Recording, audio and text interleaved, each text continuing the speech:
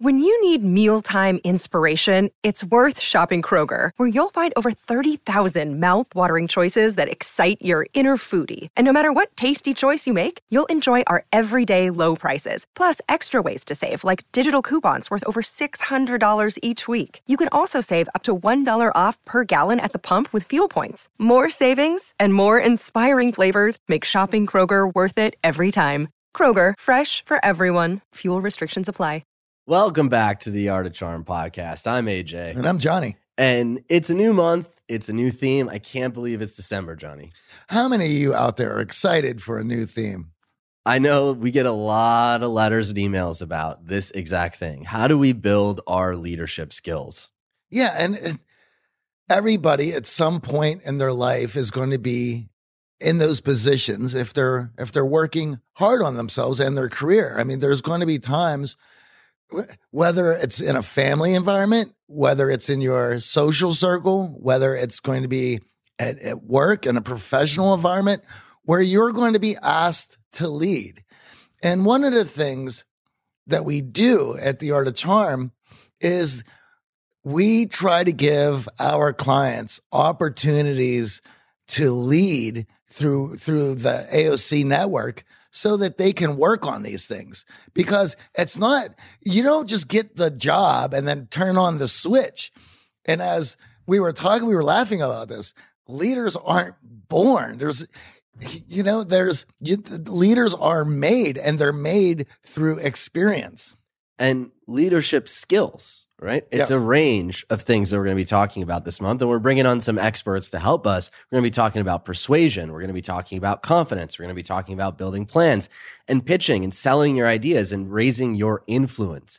Now, this is a podcast where we share over 13 years of our own experience training advanced social skills with our clients here in sunny Hollywood. We bring you actionable tips and strategies on how to better connect socially, boost your emotional intelligence, and navigate social behavior to crush it in business, love, and life. Now imagine having a mix of experienced mentors teaching you their expertise, packing decades of research and testing and tough lessons into a concise curriculum each and every week here on the Art of Charm podcast. Over the last 17 years, we have launched our fair share of online courses, coaching programs, and finding the right platform has always been a challenge. They say if you do what you love, you never work a day in your life. But if you're an entrepreneur, you know the hard work that comes with it. That's why you need Kajabi. Kajabi makes it easy to run your entire online business from one platform so you can focus on what you love, creating. Kajabi is the ultimate all-in-one platform that helps creators and entrepreneurs build successful online businesses by unlocking predictable recurring revenue. No matter your niche, Kajabi makes it easy to turn your skills, passions, and experiences into enriching online courses, exclusive membership sites, subscription podcasts, thriving communities, personalized coaching, and more. The best part? Kajabi doesn't cut into your revenue because everything is owned and controlled by you. So keep 100% of what you earn. And with Kajabi, you also get robust analytics, easy payment options, email marketing tools, and customizable website templates, all built in. You don't even need a huge audience to make sustainable income. There are thousands of creators on Kajabi making 6 and 7 figures with less than 50,000 followers. Right now, Kajabi is offering a free 30-day trial to start your business if you go to kajabi.com/charm. That's KAJABI.com/charm. Go to kajabi.com/charm and join the creators and entrepreneurs who have made over $7 billion. Johnny, we know if you listen to the show, you are driven. In fact, we're driven by the search for better. But when it comes to hiring, the best way to search for a candidate isn't to search at all. Don't search, match with Indeed. If you need to hire, you need Indeed. Indeed is your matching and hiring platform with over 350 million global monthly visitors, according to Indeed data, and a matching engine that helps you find quality candidates fast. Ditch the busy work. Use Indeed for scheduling, screening, and messaging so you can connect with candidates faster. And Indeed doesn't just help you hire faster. 93% of employers agree Indeed delivers the highest quality matches compared to other job sites, according to a recent Indeed survey. We have hired a lot of team members over the last 17 years. Going through endless resumes, well, that's a time sink. But you know what else is a time sink? interviewing endless people because they're all going to give you the best face forward. That's why we love Indeed, leveraging over 140 million qualifications and preferences every single day. Indeed's matching engine is constantly learning from your preferences. So the more you use Indeed, the better it gets. Join more than 3.5 million businesses worldwide that use Indeed to hire great talent fast. And listeners of this show get a $75 sponsored job credit to get your jobs more visibility at Indeed.com/charm. Just go to Indeed.com/charm right now and support our show by saying you heard about Indeed on this podcast. Indeed.com/charm. Terms and conditions apply. Need to hire? You need Indeed. Now, we are starting a new month, which means a new theme here at The Art of Charm. And as we wrap up 2019, we're going to talk about leadership skills. Yes. How do we develop those in ourselves? What do they entail? And I know it's a question that we get in our mailbag. It's a question that we get from our program participants. They now are moving into places and points in their career where they have to lead. Yep. And for some of us, if we haven't had that experience leading, it could certainly feel overwhelming and daunting. So today, we're going to discuss some of the theory behind effective leadership, why a strong frame is necessary for this and building up our personal confidence level, as well as the traits you need to bring to the table as a leader. Now, if you're not in a leadership position and you don't aspire to be in one either, don't hit the skip button just yet. Yeah. The framework that Johnny and I discussed today is going to be applicable in most, if not all, group settings. So even if it's not in your professional life, in your social life, being a leader can help you.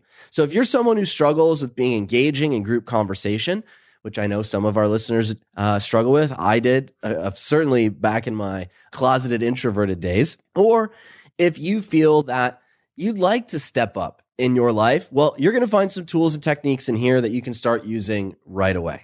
Absolutely. And the other thing about this is, let's just be honest. If you're going to lead anybody, you're going to first need to be able to lead yourself. So that's what we're going to be breaking down.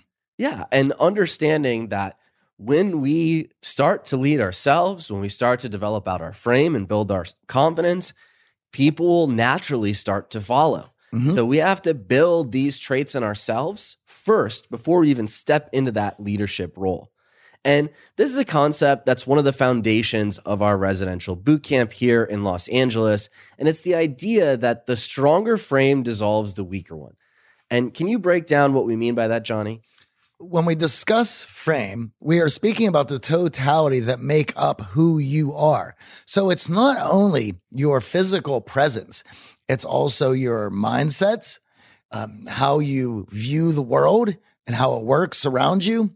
It also entails your experiences and what you've learned through those experiences and how those experiences help you exhibit certain traits and body language and behaviors that others are going to see. And understanding that this is a basic framework that allows us to step into that leadership role, to be someone who inspires, who motivates, who influences, who persuades. Well, we need to start working on our frame internally first, right? And Johnny, what was the first leadership position you ever took on? Oh my, I guess automatically started thinking about jobs and things like that. But I guess for me, it was starting a band in like junior high and high school. Yeah. Right? It's leading our fearless band into battle on the stage. And let's break down what that took, right? It took one, the confidence to say, hey, I'm good enough. Let's start a band. Oh yeah. And I would imagine when it comes to building a band, well, there's going to be some conflict. I know I've witnessed a few of those conflicts in your band days. It's funny. It's like, why do I still do it? Because it's worth it. I love creating and I love performing, and it's a lot of fun. And it certainly allows me to be able to break from the art of charm and do something else that gives me joy. That's certainly the hobby that I have chosen and that I've had for years. But the thing about it is, when I first got started, I grew up in a musical household. So there was always instruments. So I was, at least where I was, I had started earlier than all the other kids. And I had to wait for the other kids to catch up. And finally, I remember my dad saying, well, wait till those guys go to high school. I had been playing guitar and drums since 8, 9, 10 years old. Those instruments were in my house. So you can imagine I was waiting for those kids for high school to hit where they would start getting instruments for Christmas. And then I had to wait for them to learn how to play those instruments. And I know that I had been dragging kids kicking and screaming into rehearsals and playing on stage and everything that comes with that, including the promotion and the publicity. And there was also needing to go out and find places where a bunch of teenagers could play a show. And what we had done was I had seen some other kids who were a little bit older who went and talked to the local clubs in town and asked them if they were able to put together a under 21 night. And so we had managed to convince some of the clubs to allow us to do that on a Sunday afternoon. And you can only imagine with these kids going to their parents to let them know they're playing at this bar on Sunday right. as going to have an under 21 night. I mean, it was brutal. And I wanted to play so bad, and I've been waiting for these kids to get to a point where they would be able to play, that I was just pushing them constantly, pushing them to get better, pushing them to play a show, pushing them to help promote. I mean, and so it was such a wanted thing with me that I was willing to go through whatever painstaking mistakes and efforts that was going to take in order to make that happen. That's the thing about it, is you have to be able to find some sort of motivation anywhere that you can to put yourself through looking foolish, to put yourself through everything that it's going to take in order for you to get good. There was a quote that I really enjoyed from Dave Grohl, Foo Fighters, Nirvana, and it was taken from a keynote speech that he had prepared and did at South by Southwest a few years ago. And basically, you're going to go out there and you're going to suck. And you're going to need to go out there and do that in order to be able to find your voice. And for myself, music was such a love that I was willing to make those mistakes. Right. You know, and it's difficult, but anything that you're going to do, you're going to need to be able to find the motivation to go through that learning process. And it can be fun, but it's not always fun. So understanding that failure is going to happen. Yes. A leadership understands that the first few times you set out to do something, there's going to be failure involved, and it's not being afraid of said failure. This is what we're talking about, strengthening your frame. So when we think about building out our leadership skill set, the foundation is really around our own confidence level. Yes. And for you, your dad instilled music in you, so you had a level of confidence.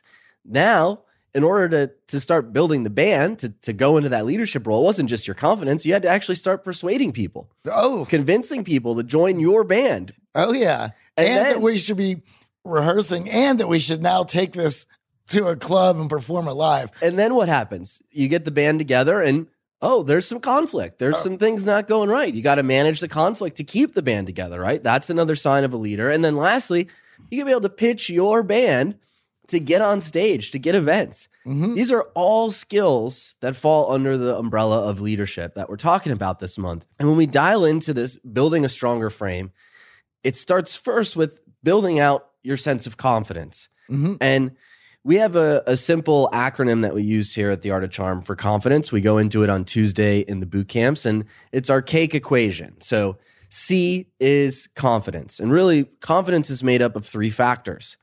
It's an attitude. You have to start believing that you will succeed in order to have confidence. You can't believe and doubt yourself and be confident.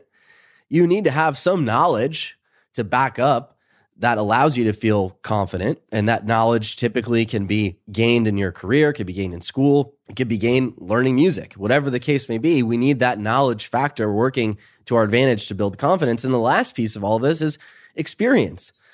And for many of us, that's the piece that's typically lacking the most. But if we want to become a leader, we have to push through that failure to build that experience. And now that creates a solid foundation of confidence. And when we're thinking about building out leadership skills, again, a lot of us think professionally, But you can start building out your leadership skills by gaining new skills, absolutely. by challenging yourself, by learning new things, building out that knowledge, building out that experience. And that's how we're going to start to build out an attitude and a belief in ourselves. Mm-hmm. And this is going to at least open you up then in order to gain all these skills. So AJ, you asked me about my first time in the role of leading. How about for you? Do you remember yours? Yeah, I had a junior high project. It was a science project. It was a group. I was assigned as the group lead. Because I love science growing up. So I was always talking in science class, peppering the instructor with questions. So we got assigned in a little group, and my group said, AJ's the leader. And it was the first time that I was ever in a leadership role. And I felt pretty good about it because I love science. I thought, everyone's going to buy in. We're going to do this project. And what ended up happening was I ended up doing the whole project myself. Now, you could argue that was because of a lack of leadership skills, right? Yeah, without getting buy-in, without being persuasive, without influencing the team to participate in this, the deadline loomed. I couldn't get anyone on board, so I just had to push through and finish it myself. Well, I got to say, at least you took it upon yourself to shoulder the burden and carry it across the finish line, because that's mighty big of you. Well, it made me very, very shy around future group projects. Sure. Right? I wasn't excited about sticking my neck out because I knew that was going to be an awful lot of work on my shoulders because I wasn't persuasive, because I lacked confidence in myself to stand up and be like, guys, you got to help me here. You got to participate in this. Now, do you remember certain instances where obviously you could have done it better of your persuasion and getting the other kids to rally around you? And do you remember where you came up short? Yeah. So it really was a combination of a lack of confidence in myself and a lack of patience. Yeah. So I wasn't confident enough to really get the group to participate. And they just all kind of looked at me, and I certainly wasn't willing to fail in this project. So I was just like, I guess I'll just do all the work. Right. So I didn't stand up for myself, and I couldn't persuade them to participate. They were just happy to know that AJ, the science all-star, is going to take over this project and get us an A. Oh my. And it was a sinking feeling. It was like, man, this is supposed to be a group project, and I can't get people to follow along. And why are we covering this? Why are we talking about these stories? For a lot of us, our first experience leading has been negative. We didn't have this skill set. We struggled. We were frustrated. And then we sort of doubt ourselves. Can I be a leader? And of course, over the last 13 years, building out this company, leading the team, I've learned that it's a variety of skills that you need to have at your disposal to be an effective leader. Yes. So how do we start building that stronger frame? We have to have some confidence in ourselves. We have now a framework to build out our confidence. We have to start gaining some new experience, gaining knowledge, and that's going to start to build that attitude and belief that we can do things. But when we talk about stronger frame versus weaker frame, I know a lot of people still might be a little fuzzy. Yeah. So let's go back to the idea of herd mentality, because this is where it all comes from. So this is why we have to respect the science that comes with this. So we go back to being a primate, which is a herd animal. They work in groups. There is a hierarchical structure that goes to those groups. And you want to be able to fit in within that structure so that you are in the group. In the group means you're safe. That's first and foremost. And so when we talk about Maslow's hierarchy of needs, that is number uno, safety. You can't do anything else unless you have made yourself safe. Allowing yourself to be safe and having the resources that you need allow you then to start thinking about abstract concepts. But if you are not taking care of the safety and resources, you will be preoccupied with those thoughts first. Now, when in fitting in, to be safe, there is going to be social norms that you're going to have to register. So you walk in, you start to look around to see how you behave. For humans, there's not only is there going to be social norms, there's going to be mindsets that are adopted to the group. It's called hive mind. Right? And so now we have to look at that. We want to make sure that our actions are syncing up with the other animals, with the other people. We want to make sure that our ideas and mental frameworks fit in. And this is what's difficult. So, because now you're going to be looking around to the others to gauge where you are. However, that is you syncing up to be somewhere in the middle so that you can be safe. If you get too far behind, if you're lagging, you're going to get taken out. Right. The other thing is, if you move to the front, you're going to be having people gunning for you. So it's safest to be somewhat in the middle. However, if you're going to lead the team, if you know where you want to go, you have to move to the front of the line. You have to. You can't be in the middle. You cannot be in the middle. What's interesting here, if you're trying to lead from the middle, that can get you into a lot of trouble because it could look like you are trying to undermine the hierarchical structure that is there. Now, if you're within a company, that could be seen as poisoning the well. Right. And that's not going to help your case. No, we don't want to do that. And no one here wants to be poisoning the well, certainly in their role at work. I think for a lot of us, frame is something that we are not even realizing is happening. No. Right? And when we bring this up in boot camp, a lot of our guys are like, wow, okay, this is like brand new to me. Yep. So let's talk about this. Your frame is the reference in which you interpret the world. Yes. So for example, and this is a great example that you give in class.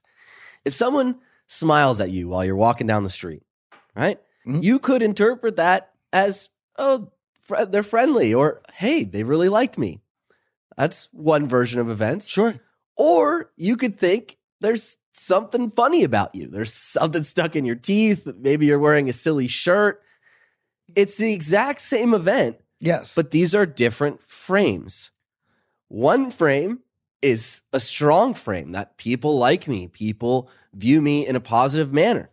The other is a weak frame that there must be something wrong with me. That's why they're laughing at me.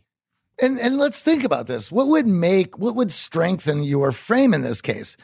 So if you knew that in that morning when you got dressed and you got put together and you were feeling great, when you walked down the street and there was that smile, you're like, man, people are checking me out. However, if you haven't done much work on yourself and you threw on together what you got to throw on and left the house and didn't really put much effort into it, now you're walking down, that smile or giggle or that look is now you asking what is wrong. Why did they look at me? Is there something wrong with my shirt? Is my hair sticking up? Like, it could be whatever you need it to be. However, you're now being shaken up because of this other person. This person has control over how you feel. Therefore, when you're looking to other people to dictate how you should feel and how you should think and how you should be, well, then you have a weak frame. You're looking to others to allow you to feel good within the herd. And here's the thing. Because the frame informs how you see the world, it'll also influence how others see you. So imagine we take that the next logical step. You sit down to lunch with your buddy. And you're like, oh man, I was walking down the street and this person was just laughing at me, right? Well, your buddy is now going to see your weak frame and be like, oh, that's a little interesting. Why would they be laughing at you? Or you sit down to lunch and you say, oh man, my shirt is fitting well. People are really enjoying me. Mm-hmm. I got a big smile on the way over here. So your frame influences your thoughts, feelings, and behaviors, but it also impacts those that you interact with. And here's another one. This is one that we have been having some fun with, which is called the cascading effect. If you don't think you're looking to others to see the way they're voting or thinking or feeling in order to have an idea where you are, you're greatly misled, and whatever gave you the idea that you're not. Even something as simple as the cascade effect, where you start to see several people perform. Say that's the right frame. That's the right frame. And the more people who do that, the stronger that frame becomes, because the more support that frame has. And so now if you are going to decide against that frame or have another idea that's contradictory to what that says, you're going to have that much more opposition. Think about, here's another one. Think about all the moral panics that in history has taught us. The one that comes to mind is the Salem witch trials, or any time that the Black Plague has come and what had caused that. You had a collective and everyone had to agree on why this thing is happening. Right. Why are these people sick? Why did the crop harvest go to shit? We need an explanation. We need a story. So people start putting this together. Now, let's just say that if we have a room of some people and there is going to be a frame battle of what is the cause. Well, right. And we look back at history and we laugh. For like the Salem witch trials. What a joke. Like, who would believe in witches, right? And we look back at these historical frames from a vantage point of not actually being in the room. Yeah. And not experiencing the cascade effect ourselves. But let's take a simpler one. There's the 10-year challenge going on Facebook. Oh, yeah. Look at the clothes everyone's wearing. Mm-hmm. That was in style 10 years ago. Yep. You thought that was the coolest, flyest thing ever. Now you would be caught dead in it. These frames are happening all around us. We're being influenced by frames in marketing. We're being influenced by frames in sales. We're being influenced by frames in our friends. And here's just to go along with this, to add, you mentioned that we look at some of these historical events that had these moral panics where people had got so caught up in these ideas, and how did so many people die for such a silly thing? Right? We were always wondering this. It still happens to this day. It's happening right now. And in fact, it's because of social media. It's happening more so than ever. Yeah, than we even realize. There was, just to give you I don't want to get into the politics of what's going on now. It's too sticky, but I'll give you one. There are better podcasts on politics. Yeah, anyways. But I'll give you one from the 90s. In the 90s, there was this thing called the Satanic Panic. Now, wasn't it the 80s? It was late 80s, early 90s. It had a nice stretch. Yeah. All right. And I bring this up because this greatly affected my life. Now, the Satanic Panic was this moral panic that young kids who were listening to punk rock music and heavy metal were worshiping the devil, and there was satanic underground rituals being had all over the United States. This is the witch trials, right? And you're listening to this, and you're like, nah, look it up. And I'm going to point to you some sources that will show you just how ridiculous this got. So while this was going on, we have to take the sensationalist media that was going on at the time. So you had all these talk shows, Donahue, Sally Jesse Raphael, Geraldo, Oprah, all of them. They were all huge. They were all huge, and they all had mass influence. And you have to remember, there wasn't the choice in media that we have now. So everyone was watching these. So I can't remember which football game. It might even have been the Super Bowl, but it was a big deal. Geraldo Rivera, had a 3-hour primetime special on the Satanic Panic. Now, of course, it wasn't called that, but it was the underground satanic rituals that were going on in every major city, killing people, snatching up children and killing them. Major city to podunk towns everywhere. And in fact, the more rural, it was even the more of a panic, because you had no one else to talk to about this. You're just out in the sticks. And this media narrative took off. It was everywhere, and every talk show did their episode on it. Now, you have to imagine, I'm growing up in a town of 13,000 people in Greensburg, Pennsylvania, while this happened. And I'm sitting there watching this, and they have Ozzy Osbourne is one of the guests, and he's like, what are you guys talking about? You guys are silly. But he's also playing it up a bit too, because it only helps his career that he's like ringleader for this. There was the Judas Priest had gotten hauled into court because of subliminal backwards messaging that were in the records. That was the big thing too. All these kids who were listening to this music were Johnny's favorite music, susceptible to subliminal backwards messaging about worshiping Satan and killing your parents and all stuff. So I'm watching this thing because I want to see Ozzy Osbourne, and they're showing, and they're going, if your children are listening to these bands, and I'm just checking them off one after another. And my dad looks at me and I'm like, I don't know what they're talking about. You know, I was a pretty good kid, and my dad was very involved in my life because I was skateboarding and playing music. Like, he always knew where I was.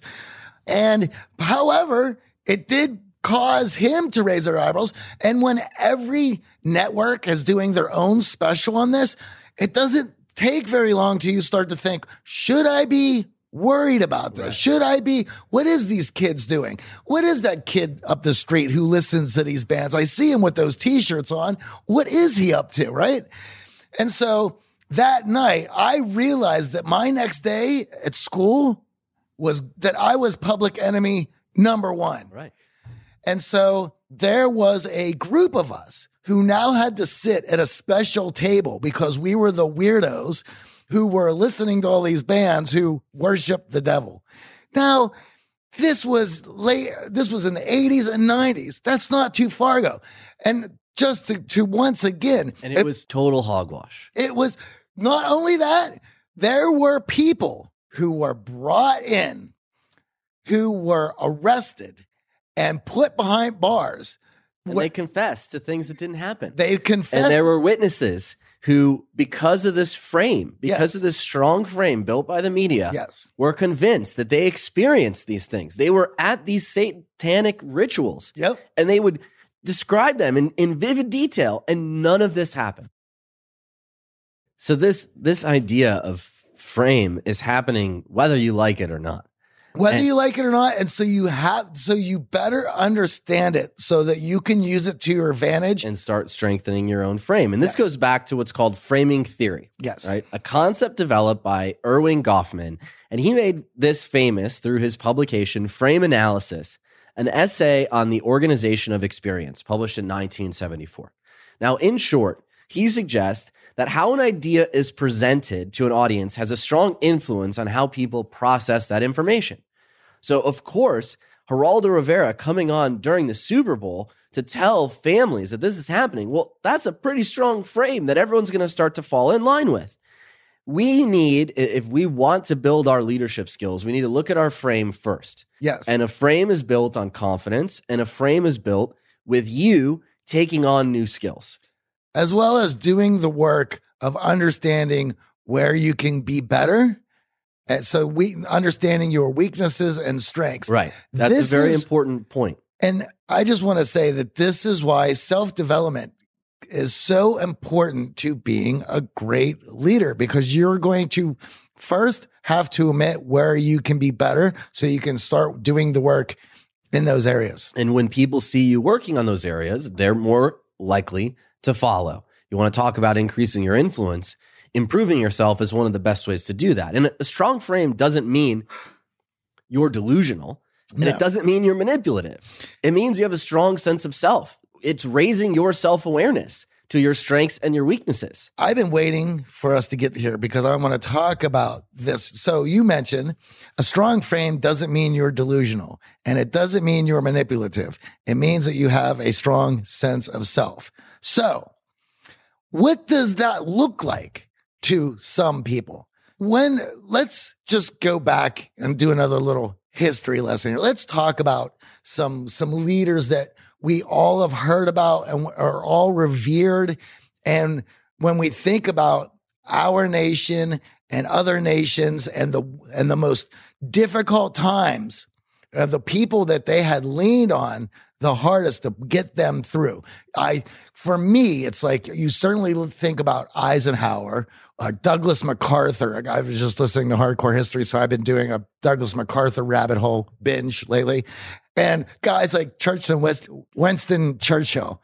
Now, these are people who are not only were they the people that we leaned on when the times were toughest, they are also some of the most controversial people in our history books. Why? Because of the way they led, certainly rubbed a lot of people the wrong way.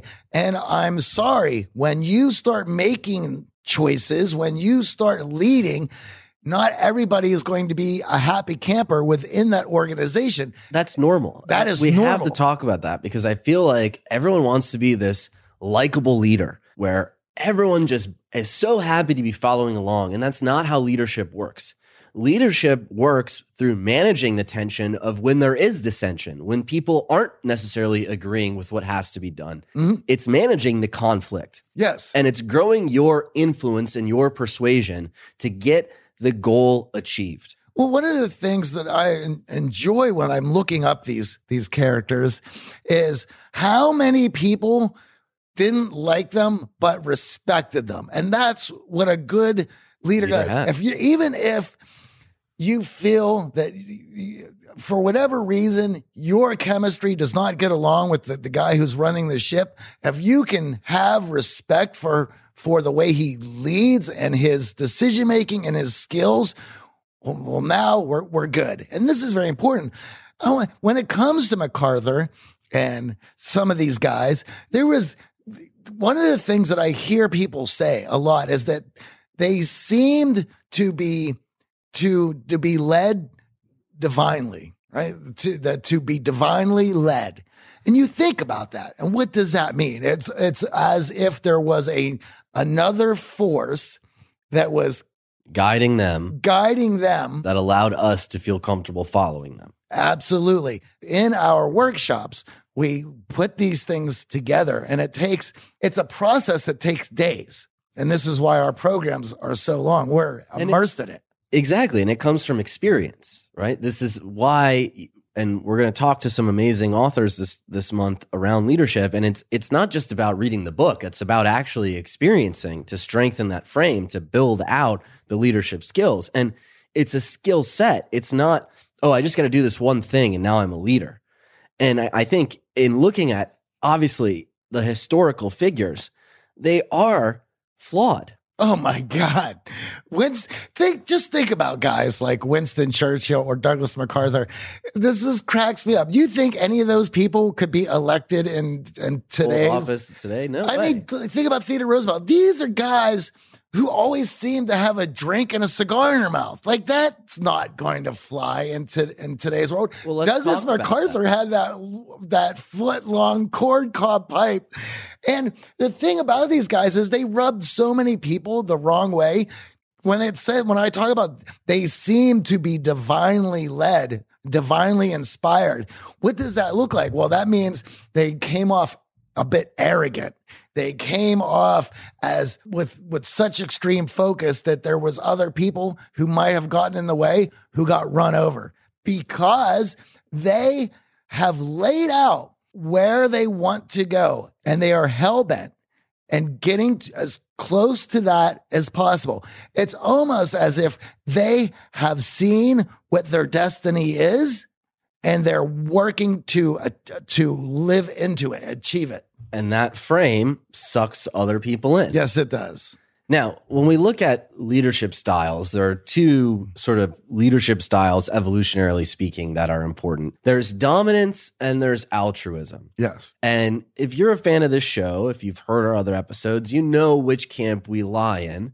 There's benefits to both. And some of these historical figures that we're talking about probably lean too heavily on the dominance side and not as heavily on the altruism side, but leadership through dominance or leadership through altruism.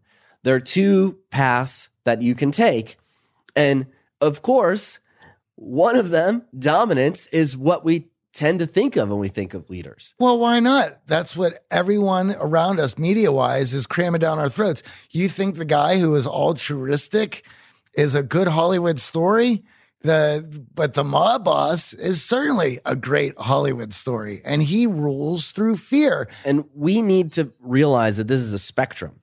You don't need to be purely dominant. You don't need to be purely altruistic. Well, to go along with that, this is when we start talking about frame and we keep saying the stronger frame dissolves the weaker one, everyone immediately gets it in their mind that it must be their way or the highway at all times. Force it through, bash people down. And just force this frame on everyone wherever they go. And I can tell you, that gets hard to deal with. That makes you a difficult individual to have a conversation with. A mutual exchange has two people sharing in the frame, not you forcing the frame on someone else. Because that's exhausting to anyone who's coming in contact with you. If I know that I'm going to a meeting and I have to go around and speak in a certain manner and deal with it through this one lens and frame, that's exhausting to me. Why? Because I have to be measured in everything that I say and do in order for that conversation to move forward. And dominant leadership style simply doesn't work anymore. It may have worked hundreds of years ago when there was one option in town and everyone was trying to get on board. But now we live in a plethora of options, and people are not going to feel comfortable if every single day they walk into a situation where that leader is forcing the frame on everyone else. Mm-hmm. Now, you can think historically speaking about tyranny and dictatorships and all of these things that obviously none of us here in the free world want to go back to. So we need to err on the side of altruism on the spectrum. There are moments to be dominant, but there are also a lot more moments where we recommend being altruistic. And what that means is this is what we should do because it's better for you and all of us. Mm-hmm. It's not my way or the highway. It's actually talking about one of the leadership skills that we're going to drill deep into later this month. Persuasion. Getting people on board and getting buy-in is important. Being able to pitch your ideas is important in terms of developing out your leadership skills. So when we talk about this, confidence only gets you so far. Confidence helps you start building a stronger frame. Frame is when you are understanding, raising your own self-awareness, understanding where you're strong, where you're weak. Going back to that original story when I was in a group setting and I was like, oh, now I'm the leader. I beat myself up over that. I felt pretty crappy about it. And then I got into college, and in college, I was a lot more interested in a bunch of different things, learning new skills, trying to learn how to build things and learn how to do things online and learn how to code. And what I found is the more skills I assembled and the more wins I got under my belt, the more confident I was then jumping into that leadership position. Of course. Because I had built up my frame personally. These are actual steps that we can take to start building up our frame outside of work. You can start gaining skills at a personal level that you now are going to have that frame to bring to the work scenario to be a good leader.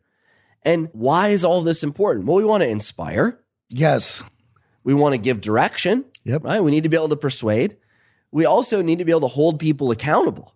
And if you have a weak frame, if your frame is not strong, you're not going to be able to hold people accountable. No. And in fact, this is the issue you come under on that case. If your frame is weak and others feel that their frame is stronger or that they can manipulate or influence you as the leader, they're going to do that. And if they feel that they're able to do that, this now starts to dictate the other behaviors in the group. This is why some people call it poisoning the well. So the leader needs to be strong. The frame needs to be set. The frame needs to be strong, and people need to be inspired and feel good about your leadership so that they don't start manipulating the others in the group or trying to outframe you. That's a fight that you shouldn't have to be dealing with if you're going to lead your team to victory. That takes you off of your focus. This is why in the past, like people like MacArthur or Winston Churchill, why people felt that they had rubbed them the wrong way, or that they sort of bowled over and seemed arrogant, because of their focus on the task at hand was more important than getting off track. And when you're in the middle of the Second World War, every day is costing you lives. You don't have time to deal with everyone's egos. And that's why building a stronger frame is going to help you dissolve those weaker ones so that you can move forward as a leader. And the last part about all of this is, so we have our persuasion skills. We need to be able to pitch new ideas and get buy-in on those, but we also need to be able to give feedback, and that goes along with that, managing conflict. Well, so as we dive through this month and build out our leadership skills, we're going to be looking at those three areas: how to increase our influence and persuasion, to get buy-in, how to actually pitch new ideas, and then how to manage conflict. When you have those three skills with a strong frame, you are an effective leader. And it's understanding that there are moments where we have to be a little dominant, but also understanding that in today's day and age, we need to be altruistic. Giving value, supporting, mentoring others is how we're going to truly develop out our leadership skills. To give you all something to work on, we want to give you a writing exercise that will begin the work and begin the beginnings of you being able to put together your frame so that you can begin strengthening it. Okay, and how do we do that, Johnny? That's this week's challenge. Well, there is a writing exercise that was put together by William James in the late 1870s. And this writing exercise has also been popularized by Jordan Peterson in a self-authorship program. And all you have to do is understand that there's three pieces that we need to lay out so that we can look at them and begin to do the work of strengthening. Number one, we have to understand where we have come from. So, and not only understanding where we have come from, but to be able to learn from our experiences. You can do that by journaling. That's very helpful. By doing new things and asking yourself what went well, what didn't go well, what I can do better with, and then also patting myself on the back for the things that I did do well with and the lesson there moving forward. So if you're able to learn from the past, that starts things Step out. one, to start strengthening that frame. Absolutely. By being able to use your past for knowledge. Number two is putting together the core values that you want to exhibit, that you want to make up who you are and what's important to you. Those cannot be put together until you have, because once you put the future together, you can then go back and look at the core values that would act as a compass to get to your future. And then the last thing that you can do with this is called mental contrasting, where you now look at where you want to go and you've laid out a path through your core values and how you're going to engage in them on a daily basis that, if you do, gets you closer and closer to your ultimate goal. The mental contrasting is, what does your life look like if you allow the worst parts of yourself to win out, to get the better of you, where your frame is weak and you are now dictated through evolution and to your surroundings of how you're going to behave and what you're going to be, and what your frame is going to be, your worldview is going to be. That look should be enough to stir you up emotionally to want to take control and start driving towards the higher self. So journaling about our past, spending some time thinking about past experiences, writing them down, looking at our future, what our goals are, what we're striving towards to be a better version of ourselves. Yes. And that future goal shouldn't be too far off. You should be able to reach out and grab it. So with people who do this exercise like to do is basically just think about 5 years down the road. What is the ultimate life worth fighting for look like 5 years down the road? And why do I say worth fighting for? Because you have to be willing to wake up every day and go to town on it and fight for it. That's why it is the ultimate life for you worth fighting for. It needs to inspire and fire you up and motivate you to work towards it. And then from that vision, you can distill your core values. Yes. And now we've filled in those three areas. And when we have our past, our future, and our present, our core values as the compass, we've now worked to start strengthening our frame, strengthen our resolve to be a better leader, to be someone who knows who they want to become. And they've put the time and effort into building out a pathway to get there. Let's take a step back from that. Think about that frame as we set out today, right? Understanding yourself in those three areas versus where we started the show. Can you see how having those three things clearly written down in your head, a clear picture, strengthens your frame so that when you go into those leadership roles, when you're put in that position, you're not shaken around, you're not swayed, you're clear on the mission and how to get there? And here's the best part. This is now starts to dictate your decision making as if you are being divinely inspired, because you are. And so now when you wake up, you know exactly what you are engaging in to get you closer to your future goal.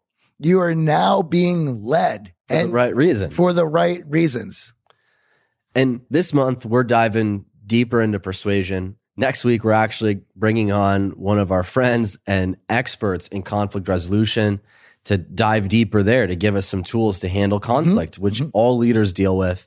We're going to be talking to one of our mentors around persuasion, and we're going to be ending the month with how to pitch yourself, how to pitch your ideas, how to create a compelling story to get people to buy in to new ways of thinking, to new ideas, so you can sell yourself.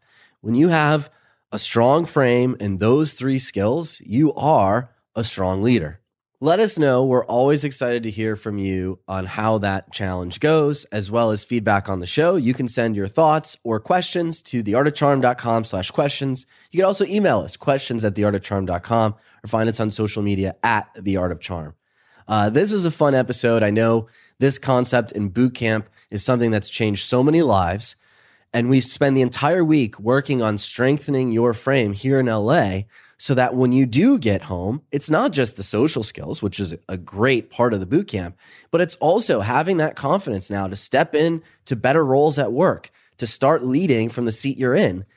This is one of my favorite lectures, and this is some of my favorite work that we do. We're immersed in for the whole time that you're here. And strengthening your frame, strengthening your worldview makes you a better leader. And what's great about this is why so many people, when they leave, so many of their friends are like, you're different now. Well, of course you are. You are now being divinely led by yourself. Right, by your own core values. Yes. Right. And that's one of the main goals of the boot camp. I know we talk a lot about advanced social skills and emotional intelligence, but it's boiling it down to figuring out who you are on a deep enough level that you can communicate that to others. You can influence and persuade others. You can convince and lead others that your ideas are right and you're worth leading. Now, if you're new to the show but want to know more about what we teach here at The Art of Charm, listen to the Toolbox episodes at theartofcharm.com/toolbox. That's where you'll get the fundamentals of networking, persuasion, influence, such as body language, eye contact, vocal tonality, including some episodes on building and maintaining relationships. Now, we've got boot camps running every single month here in sunny California. Talk to one of our coaches and see if you qualify at theartofcharm.com. And don't forget about the Art of Charm Challenge. Just go to theartofcharm.com/challenge. The challenge is about improving your networking and connection skills and inspiring those around you to develop a professional and personal relationship with you. It's free, it's unisex, and it's a great way to get the ball rolling, to get some forward momentum socially. And we're going to send you our fundamentals toolbox that I mentioned earlier in the show, which includes great practical stuff ready to apply right away. Everything from reading body language, reading other people, nonverbal communication, and all of our persuasion tactics are found in our free 10-day challenge, theartofcharm.com/challenge. This will make you a better connector, a better networker, and a better thinker. Also, could you do us and the entire Art of Charm team a big favor? Could you go on over to iTunes and rate this podcast and give us a review? It would really mean the world to us. The Art of Charm podcast is produced by Michael Harold and Eric Montgomery and engineered by Sam J. and Bradley Denham at Cast Media Studios here in sunny downtown Hollywood. I'm AJ. And I'm Johnny. Have a great week. You were a bad boy. You drew